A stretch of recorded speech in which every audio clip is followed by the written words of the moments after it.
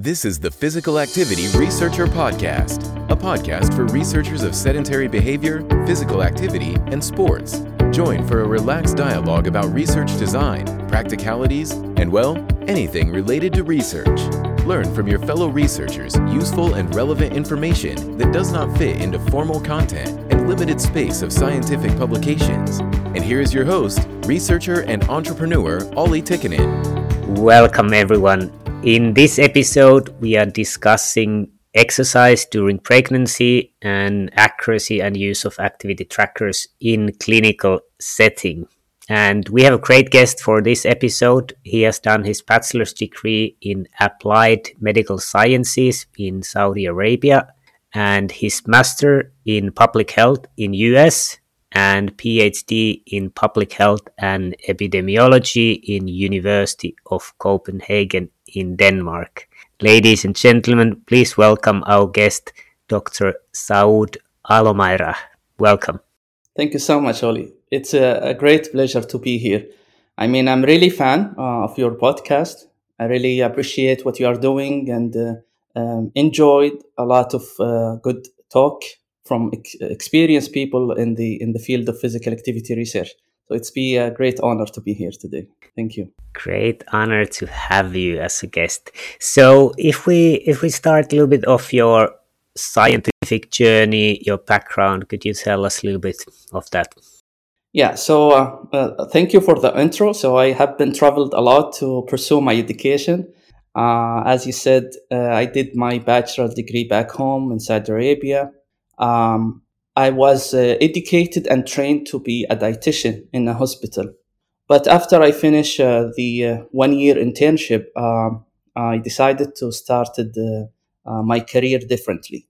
I joined the Saudi Food and Drug Authority, Saudi FDA, and work as a nutritionist for 8+ years, during which I did my master in the US in public health nutrition, where I learned public health principles, epidemiology, biostatistics, research method. And also my work experience with the Saudi Food and Drug Authority gave me a unique perspective about food regulation, food law, food safety, and to ensure not only the safety of food, but also the nutrition component of the food by applying or implementing many health initiatives concerning the public awareness of food labeling, modifying food labeling, reduce sugar and salt in the food. So a lot of things regarding regulations and law. But then I come in a point to acknowledge that food consumption is not easy really to measure. It's important to measure food consumption in order to make sure the safety and the health of the food consumed in any society. And I was really amazed that most of the nutrition guidelines or food regulation rely on self-reporting measurement of food consumption, which is not that bad, but it's not giving us a big picture. But the majority of the measurement was relying on this type of measurements. Then I was really wonder how other folks in other area of research is doing. And I come across the physical activity research, and I saw people utilizing device-based measurements, which was really amazed to read about and learn that it's not only the accuracy or the validity of these measurement, but how the change of understanding of the physical behavior in all changed by the advancement of the measurements methods, and how the advancement also in the measurement methods change our understanding of the relation between these lifestyle factors and our health. Also, I come across the consumer activity tracker back then with a lot of speculation about how these tracker might change the how we practice medicine, how we do medical interventions, how we measure lifestyle factors. Yeah, and then all these combined actually drove me to pursue my PhD. And since 2018, I find a brilliant group to work with, and now I'm finishing my PhD. I hope I figure some of these questions as well. Yeah. So very, very interesting story from the Food and Drug Authority. to studies and doing a PhD. And isn't it that food consumption is still very challenging to measure other than self-report? Is there any good, more objective tools? Yeah, so food consumption, it's not really easy to measure. It's very complicated process. There is a lot of factors that affect what we eat and how we report these important, I would say, lifestyle component. Because people usually have different food preferences. The method people made or cook the food, it's change from individual to individual, from society to society. Food consumption can be affected by psychological, social, economical factors. And the individual themselves, it's tricky for them to really report what they eat because they have to rely on their memories. And there is factors might affect their reporting, social desirability, for example. Yeah, and but back then, I think the only method was available, actually, not the only method, but I mean the method that most of the researcher would rely on it was self-reporting methods. There might be some objective methods come to the area right now. Some will measure only energy expenditure, for example. There is some advancement now in nutrition biomarkers with omic data and the advancement in the genomics. But it's very promising. I haven't worked with it, but I think it will change how we measure food consumption in the future. Yeah. Yeah, interesting. And if we then move to your Fit Mom study, could you tell more about the project? Yeah, so as I said, I was drove by the curiosity about the measurements and other lifestyle factor. Back then was nutrition only, but I was wonder about what physical activity, sleep, sedentary time can impact our health. So I was looking for collaboration that fulfill my curiosity and my interest. I've been contacted many research group, but then I decided to go to Denmark, to Copenhagen University. Back then, the my group, the FitMom group, almost ready to start. So I joined them to run a randomized control trial. Our aim was to increase physical activity in pregnant women, in active, healthy pregnant women. So we want to increase moderate to vigorous physical activity by testing two physical activity interventions strategies. Because pregnant women, as other population group, they are they haven't reached the recommended amount of physical activity. So it's really a high prevalence of physical inactivity in this population. And here in Denmark, I think it's 60% of the pregnant women population did not meet the physical activity recommendation by the Danish Health Authority, which is 30 minutes per day of moderate intensity. So back then we designed a trial aiming to increase physical activity and also testing two different physical activity intervention. It's a 3-arm trial. So we have an exercise group. Basically, this group will offer 3 times a week of 1 hour moderate intensity structured exercise training, 2 times at the gym and 1 time in a swimming pool.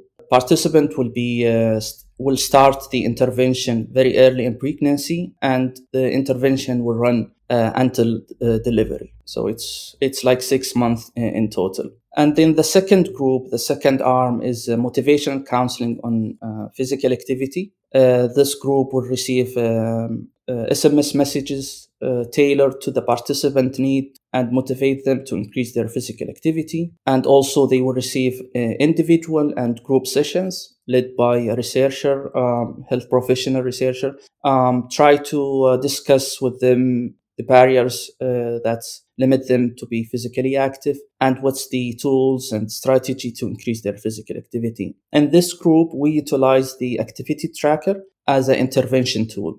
And then we have a third group, which is the control. They will receive no physical activity intervention, but they have to wear the activity tracker for measurement purposes. Yeah. And our aim our primary outcome is moderate to vigorous physical activity measured by the consumer activity tracker, which is Garmin Vivo Sport.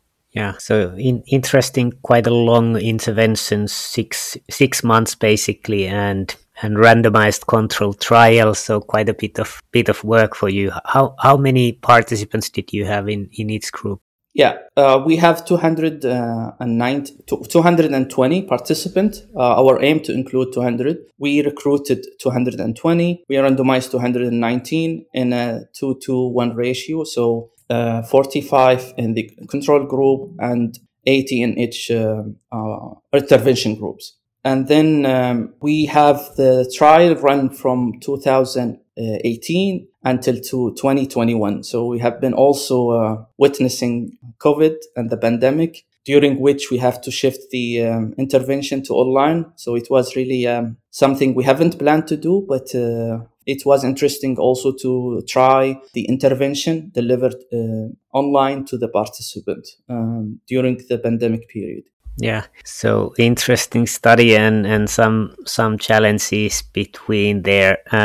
Do you already have the results of the study or preliminary ones? Yes. The primary outcome paper published last year.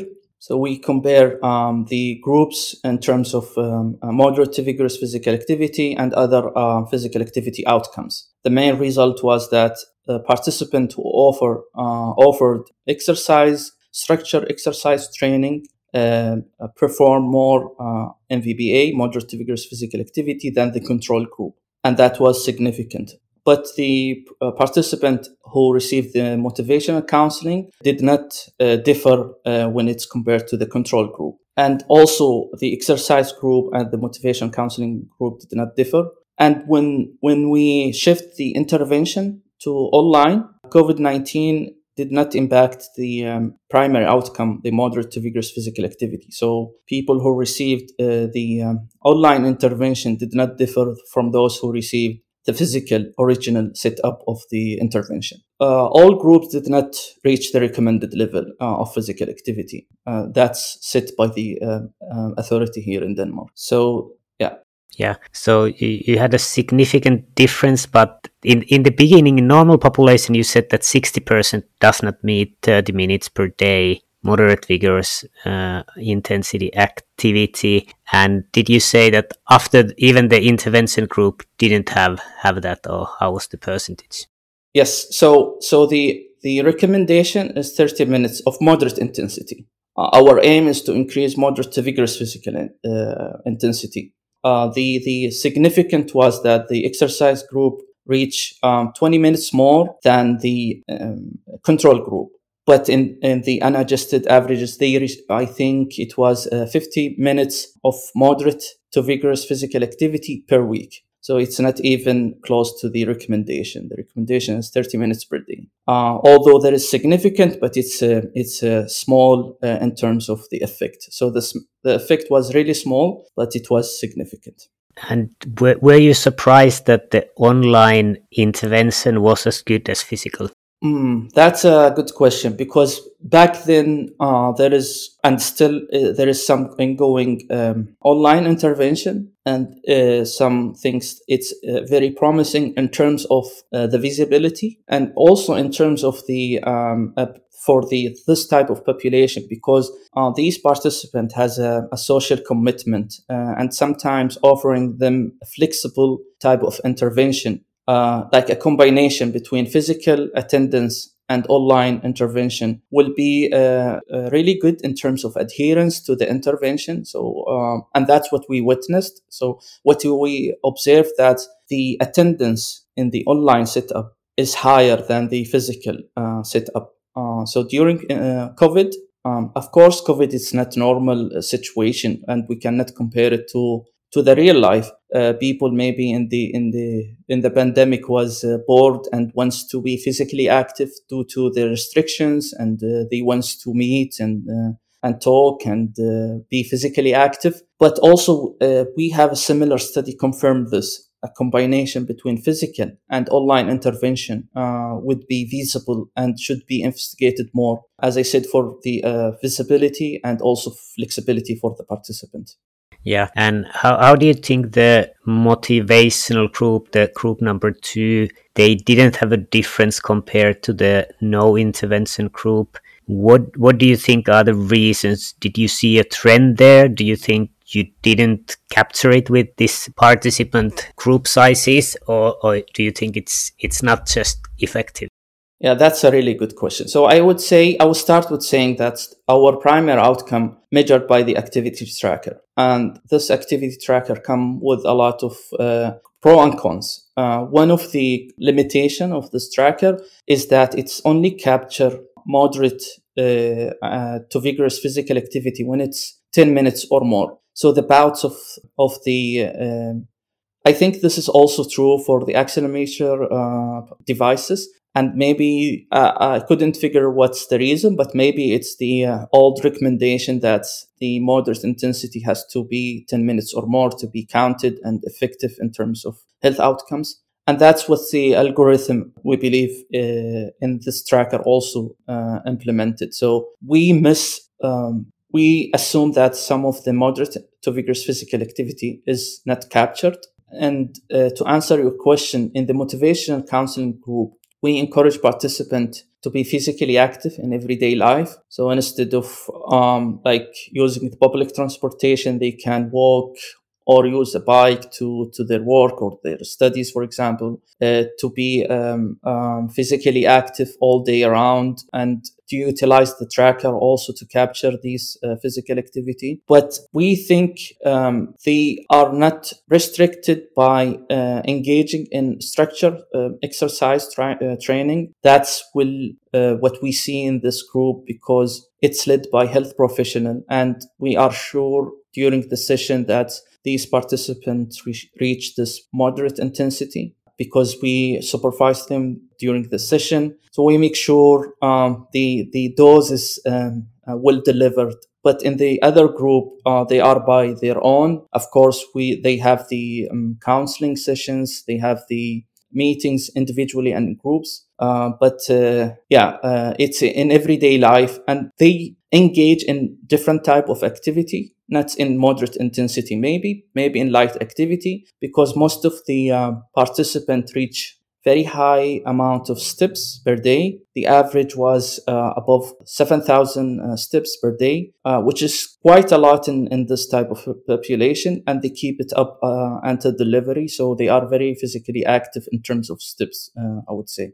So maybe they haven't reached the moderate intensity, but there is other spectrum of or other intensity of physical activity that is not meet the primary outcome or what we are aiming to measure, and that's really interesting also to investigate more. Yeah, I think the tracker is maybe with the old recommendation, which said that it needs to be 10 minutes at least to be counted. I think now the recommendation is that everything counts, and if you think that this was probably in Copenhagen, that if you take a bus and then you walk from the bus to work or to studies, it might be less than 10 minutes. So it is not counting the going to the bus and then the next route there. So you might actually miss even one trip to workplace. You might miss 4 parts of walking if all of them are. And also if they biking, because they have to stop in a while for traffic light or, for example, or something like that. So it's really a very tricky cut of 10 minutes. We assume a lot of things is missing there. But in the session, it's a continuous exercise for 60 minutes. So the chances that the tracker will capture moderate intensity is higher in the exercise group. Thanks for joining us this week on Physical Activity Researcher Podcast. If you like the show, make sure you never miss an episode by subscribing or following the show on Twitter. This podcast is made possible by listeners like you. Thank you for your support. If you found value in the show, we would really appreciate a rating on Apple Podcast or whichever app you're using. Or if you would, in a real old school way, simply tell a friend about the show. It would be a great help for us. We have a fantastic lineup of guests for forthcoming episodes, so be sure to tune in. Thank you all for your support and have a great day.